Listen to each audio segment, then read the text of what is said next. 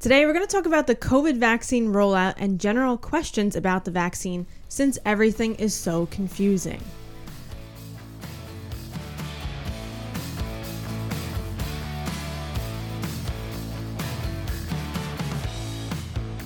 Hello, everybody, and welcome to Just Now Science Podcast. Each episode, we debunk ridiculous yet common science misconceptions we find online and get just a little salty about them. I'm your favorite science teacher, Lauren.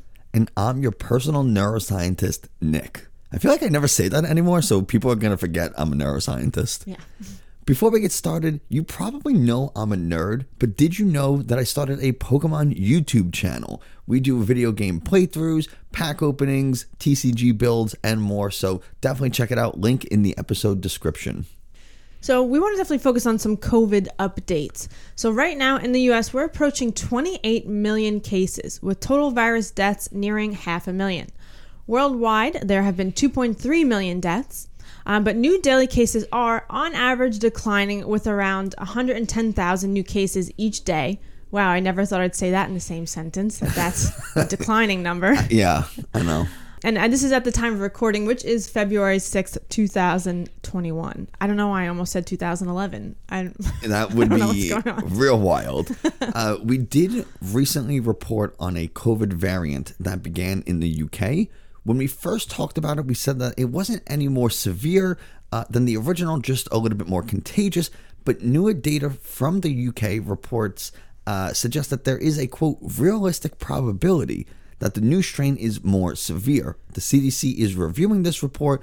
There's also some data to suggest the newer variant may cause reinfections, but that's still uncertain. As we find more updates, we'll be sure to let you know on social or in future episodes. I just want to say, the way January went and everything, I always think of that meme, because it's like, oh, 2020 is over, 2021 is going to be better, and I always think of that meme where it's like the Joker from Batman showing it around, and they're like showing 2021 around the new office. Like, pretty much. I haven't seen that one. I love it. Would you get that off Pinterest? Shut up. As a brief reminder, the coronavirus vaccines that have been approved should work against the newest strains as reported by the manufacturers and other independent reports. But the goal of this episode is mainly to talk about the vaccine, not so much how it works. We covered that in a previous episode, but more about the rollout of the vaccine, what to expect when you get vaccinated, and what could happen if your vaccine appointment is canceled. All right, so on to vaccine-related stuff. We can start with vaccine safety. The British Medicines and Healthcare Products Regulatory Agency has said that there have been 2 incidents of anaphylaxis and 1 instance of a possible allergic reaction since they started vaccinating people. And if you're wondering what the difference between anaphylaxis and an allergic reaction is, basically anaphylaxis is just a major allergic reaction, right? It's a severe allergic reaction that involves more than one system of the body. And for the safety of those who get the vaccine, you're supposed to wait at the facility for 15 to 30 minutes after receiving the injection to ensure that there is no such reaction. I know I had a mandated 15-minute wait period after my first dose. So most of the time, symptoms of a reaction will appear within 30 minutes of your dose. The chief executive of the Medicines and Healthcare Products Regulatory Agency said that, quote, any person with a history of anaphylaxis to a vaccine, medicine, or food should not receive the Pfizer vaccine, end quote. It should be known that most people won't have a reaction to the vaccine, but if you have had one in the past, you should absolutely consult with your doctor before getting any vaccines, not just the coronavirus vaccine. And I do feel like, so I let Lauren choose like which parts of the notes that like she wants to talk about, and I feel like she gave me the sections that say British Medicines Healthcare Products Regulatory Agency, because I think she'll mess that up. And she knows it, and I know it, and that's why she gave those to me. Okay, well, when I was breaking up the notes, I didn't think of that. But judging on how I'm doing so far this episode, I think it was a wise choice. But I'm sure as we've mentioned this in the past, but, common side effects of the coronavirus vaccine, as are with many vaccines, you get a sore arm at the injection site, headache, possibly chills, fatigue, fever, weakness, aching muscles, and dizziness. But they'll usually resolve on their own in a couple of days. I know I had a sore shoulder, and after 2 days it was fine. But man, you could not touch that shoulder for 2 days. You really couldn't, because God forbid I bumped into her or tried to like cuddle with her. It was just met with fire and fury. But as always, and with anything, you should definitely talk to your doctor if the side effects get worse, are worrying you, or are not getting better after a few days. But what about pregnant women? Mm-hmm. Why do you say it like that? I really wish you didn't do that. Pregnant women at the moment, quote, may choose to be vaccinated, according to the CDC. Super vague. Which isn't particularly helpful guidance. Like, anybody can choose to be vaccinated. You could also choose to run through traffic, but don't suggest that either. Many research trials put being pregnant or planning to be pregnant during the course of the study as an exclusion criteria, which means if you're pregnant or if you are going to be pregnant or trying to get pregnant, you can't enroll in the study. And unless obviously it's a maternity or pregnancy study, but for the most part, for standard drug trials, they don't want pregnant women in the study because they don't know if the drug will pass through the placenta, or there's a bunch of things. And also just the sheer altered state that a woman is in biologically and physiologically when she's pregnant could skew data, and it could pose some potential risks. So these COVID vaccines, the COVID vaccine trials rather, aren't any different. I do talk more about pregnant women in our, we do a blog post for every podcast episode and we put it up on the website. So I talk more about the issues that pregnant women have or will be facing with clinical trials a little bit more on the website. So if you want, go check that out. There is a link in the episode description. But basically, guidance at the moment is to take it on a case-by-case basis. It's up to you and your healthcare provider to decide if it's right for you. And I do feel like a drug commercial spokesperson. If you're pregnant or planning to become pregnant, talk with your doctor to see if the coronavirus vaccine is right for you. That is literally the exact line at the end of every drug commercial. I know. I haven't verbatim. I know. Heard it so many times. And there's also people out there who are concerned about animal byproducts and alcohol in the vaccine for personal and religious reasons. But the BBC reports that the COVID vaccines from Pfizer, Moderna, and AstraZeneca do not contain any animal products, and that the British Islamic Medical Association says that there is minimal amounts of alcohol, about as much as bread. So now, if you see someone eating bread who claims they can't get the vaccine because of religious reasons, you're legally allowed to slap the bread right out their hands. But I think, so ridiculous. I think one of the biggest issues, though, with the COVID vaccine, aside from the actual rollout of the vaccine, which has been a train wreck, is trying to discern medical events that occur temporally close to the vaccination from those related to the vaccine. So what does that mean? People have medical emergencies and get sick all the time. They get sick or injured in some capacity, and there's temptation to relate that separate event or medical emergency to being caused by the vaccine, right? And I get that. The vaccine is something new. People are curious about it. They want to make sure it's safe. So there's temptation to, every time something happens with someone who got the vaccine, to be like, oh, the vaccine did it. Oh, the vaccine did it. So, you got to be careful about that. In doing research for this episode, I came across an example from a medical website called Stat News. They stated that many heart attacks occur in the morning, but we don't blame the heart attacks on breakfast. Except if you're eating a pound of bacon every day, then maybe you can blame it on breakfast. But that's not the point. The point is that temporal relationships need to be examined and investigated before attributing cause. And this is something that is done in pharmaceutical studies and in drug trials. Whenever there's an adverse event, which is any side effect, whether it's something as simple as soreness at the injection site or a headache that goes away after a day, to a person having really low platelet counts and ending up in the emergency room and something crazy, all these events are examined to see if they're caused by the vaccine or whatever drug treatment you're getting. So it's not just this happened and all of a sudden it's related to whatever trial you're on. These things, some people just have medical emergencies, like Lauren said. So they are studied and investigated pretty thoroughly through in clinical trials. And it's not just the pharmaceutical companies. Obviously, there's people who are going to say that pharmaceutical companies are just going to say, no, of course it's not attributed to our product because they want to sell their product. But it's the pharmaceutical companies. There are independent data monitoring safety boards, and the individual physician who is overseeing these patients all have a say in how they feel if the drug is related or the vaccine is related to whatever medical problems a person has. So. Right. And just like as an example, earlier in January, I saw, an article shared on Facebook by some people who I know to be very skeptical of science.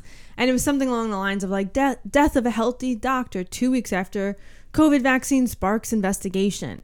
Like, he could have been hit by a bus, for Christ's sakes. Like, it was a very vague headline, and all it does is like induce fear on the vaccine in people. So it's tempting to look for patterns and connections to something new, like I said before, especially for a vaccine, even when there aren't any. And now, I'm not saying that what happened to this doctor wasn't necessarily attributed to the vaccine, right? The investigation is still ongoing. But as far as I know, it's clickbait.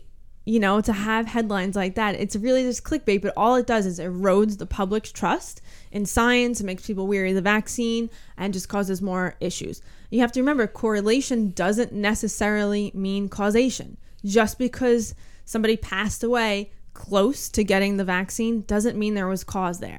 That's like being like, did you hear? Kelly was cheated on by Brian 2 weeks after she got the vaccine. I'm not getting it now. Oh my God, apparently the vaccine makes you, it causes infidelity. Yes. Oh my God, this is groundbreaking. You could say that about anything. You could say you had a heart attack and died 2 weeks after eating Chipotle. We use that example. Yeah. You can attribute correlation to anything. It doesn't mean the cause is there. We do challenge testing all the time in research. There's a few ways to do it, but one common way is to have two groups, one with the drug and one without. Monitor for any differences. Take the drug away from the group who is getting it and see if they return to their baseline, meaning what they were like before they got the drug. Then when you give the drug again, do you observe the same differences as before? We want to be certain about attributing cause to a vaccine. So just because, like Lauren said, you see a headline that says doctor dies 2 weeks after getting COVID vaccine, doesn't mean the COVID vaccine had anything to do with it. I can get the vaccine and then fall off a cliff. Did the vaccine have anything to do with it? We don't know yet. In reality, the doctor we're talking about died from an extreme cause of acute thrombocytopenia, which is where the blood is unable to clot because the platelet count is too low. It's still unknown if his death was related to the vaccine. Medical experts are kind of torn on this one. Some are saying it's not related and others claiming it is, though there does seem to be an agreement that this is extremely rare and an unusual case. My uncle actually had this a couple years back. Thrombocytopenia? Yeah. Oh. Yeah, so when I saw this article, I reached out to my cousin. I said, did they ever figure out like why that happened? They said they still have no idea. They thought maybe it's just like a random reaction to a virus or something. And I feel like they always say when they can't figure something out, the doctor's always like, must be a virus. I don't know. I feel like I always got that as a kid. But yeah, he had like that prickly look on his skin. It looks like little red dots all over. Like the pinpoint hemorrhaging? Yeah. So then I went to the hospital and got it checked out, and he was extremely low on his platelet count. So, and this was way before COVID was a thing. So who knows? Interesting. Yeah. One question I've seen a lot is regarding the time of the vaccine's first and second dose. Remember, both Moderna and Pfizer require 2 separate injections. So when we say the vaccine, we're talking about collectively COVID vaccines from Moderna and Pfizer. According to the CDC, you should get the vaccines as close to the recommended interval as possible, which is 3 weeks for Pfizer and 4 weeks for Moderna. You can get the second dose anytime after the initial waiting period, but you shouldn't get it sooner. So let's just say you get the Pfizer vaccine on January 1st. Anytime after January 21st is good, but not before that. So 3 weeks. Right. So according to the CDC right now, the second dose of Pfizer and Moderna vaccines may be scheduled for administration up to 6 weeks or 42 days after the first dose.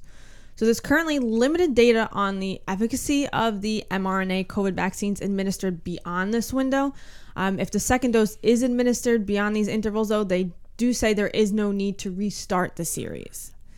We don't really know why they made that statement. I have a guess, And it's because the Moderna vaccine is about 80 to 90% effective on the first dose. And the second dose brings it to about 95% effective. So even if you don't get the second dose for 8 weeks or 9 weeks or something ridiculous. Right, maybe your appointment was canceled or something. Right. There's still a good chance that you'll have exceptional immunity for a vaccine. I mean, hell, some flu vaccines are like 30% effective. Right. So I'd still take the 80. So to get 80 to 90% effective with 2 doses is still pretty good. Right. The Pfizer vaccine's a little different. The first dose for the Pfizer vaccine is about 50 to 60% effective, with the second dose bringing it to 90% effective, 95% effective. Right. So that is a huge jump and is definitely worth getting the second right. dose. Well, for both, I definitely suggest you want to try to follow that schedule and get both doses as close to the recommended interval time as possible. But as we're going to talk about in a little bit, there have been a massive amount of second dose appointment cancellations here in New York City. So people are kind of wondering, well, what do I do now if I'm not in that time frame? So CDC says just keep trucking along and try to get that second dose as soon as possible. But also punch an old lady if you have to. Do it. Steal her identity. I don't have all the answers. But I also saw the CDC mention this, and I figured, well, if they mentioned it, it had to be enough like concern for them to be like, hey, don't treat these 2 different vaccines, like Pfizer and Moderna, as interchangeable. Like don't get the Pfizer first dose and then the Moderna second dose. Can't do that. Yeah, I just want to know what caused them to have to say this. There's definitely no safety testing on doing this. So you don't want to just go ahead and start mixing these products together. We did have a question submitted to us by our friends at Time for Your Hobby podcast who asked, what do we think the future of vaccines will look like? Will they all be mRNA or will older methods still be used? Good question. That's exactly what I told him on Twitter. I think we'll still see both. We already have really effective vaccines for things like measles and polio that are not mRNA based. But for new vaccines, it's hard to say. I know in Europe, mRNA vaccines are being used for things like cancer and Ebola. So there definitely is a lot of interest in mRNA vaccines. One of the big advantages of mRNA vaccines is how quickly we can develop them because of how fast we can do genetic sequencing and get that kind of genetic information from bacteria or viruses. So when possible, probably. Yeah, I do think when possible, pharmaceutical companies will probably opt for those mRNA vaccines. Also because it doesn't require using a vaccine that injects the actual virus. So with the mRNA vaccines, and this was also on the CDC website too, they said even though there's really not a lot of data on it, they do say that people with HIV or autoimmune disorders can receive the coronavirus vaccines because they are mRNA and they don't have the virus in them, and which is great for these people. They don't have to depend on the population for herd immunity. Especially I think right now, people being a little hesitant about the vaccine, herd immunity is going to take a very long time to accomplish. So it really sucks for people in that position. So this way they can take kind of control themselves a little bit and decide if they want to get it for themselves after talking with their doctors. And one last thing about whether I think mRNA vaccines will be the future, the speed at which they can be produced will make it go from bench to market much faster. Now, obviously, we won't see another vaccine enter the market this quickly like we did with the Moderna and Pfizer vaccines. Operation Warp Speed was a success in getting a vaccine available to the public, though actually giving it to the public has been a nightmare. So, if you haven't been following the vaccine news, the process of getting people vaccinated en masse has been really troublesome. But the goal set up by the Trump administration was to vaccinate 20 million people in December 2020. 14 million doses of the Pfizer and Moderna vaccines were sent out, but less than 5 million people were actually vaccinated, which means that we missed the mark by over 75%. I know that state and local governments aren't the most efficient, but by God, that was abysmal.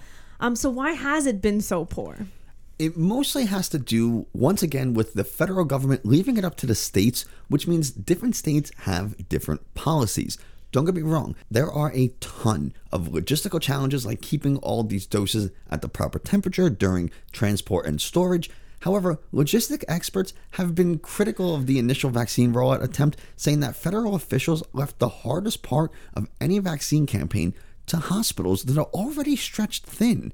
They fail to account for things like scheduling and the holiday season. People are on vacation or taking off or whatever, and the hospital staff is already overflowing with COVID patients, which means staff is taking care of them and their normal patient loads. And so that add this on top of them is crazy.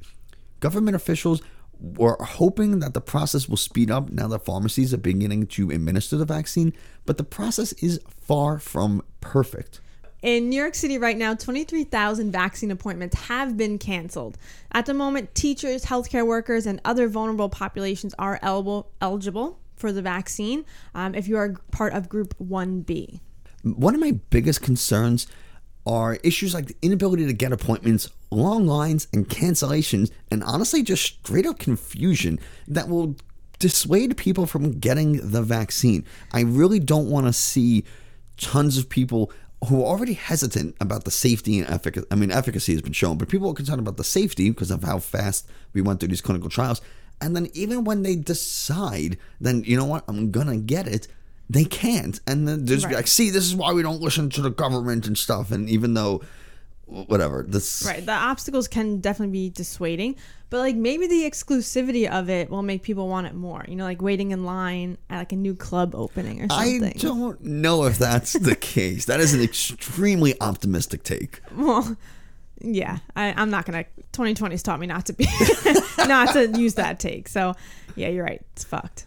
Did you hear in Philly, their vaccine rollout has been especially a nightmare because they left it up to a bunch of college kids to figure out the logistics? Oh my God. All right. It was a startup run by college kids. Okay, that's going to do it for us today. That's where we end. If you enjoyed this episode, don't forget to subscribe, leave a review, and especially share it. It takes literal seconds to hit subscribe and click the 5-star review button, and it would mean a whole lot to us. Positive ratings and shares on social media are the biggest ways you can help us spread this good science to even more people. You can find us on Twitter, Instagram, and Facebook at Just Naz Science. You can also visit our website, justnazscience.com, where you can watch YouTube videos, read blog posts, or submit questions and suggest topics for future episodes. And don't forget, we put out new episodes every Tuesday. As always, thanks for listening. Later, you nerd. Later, Gators.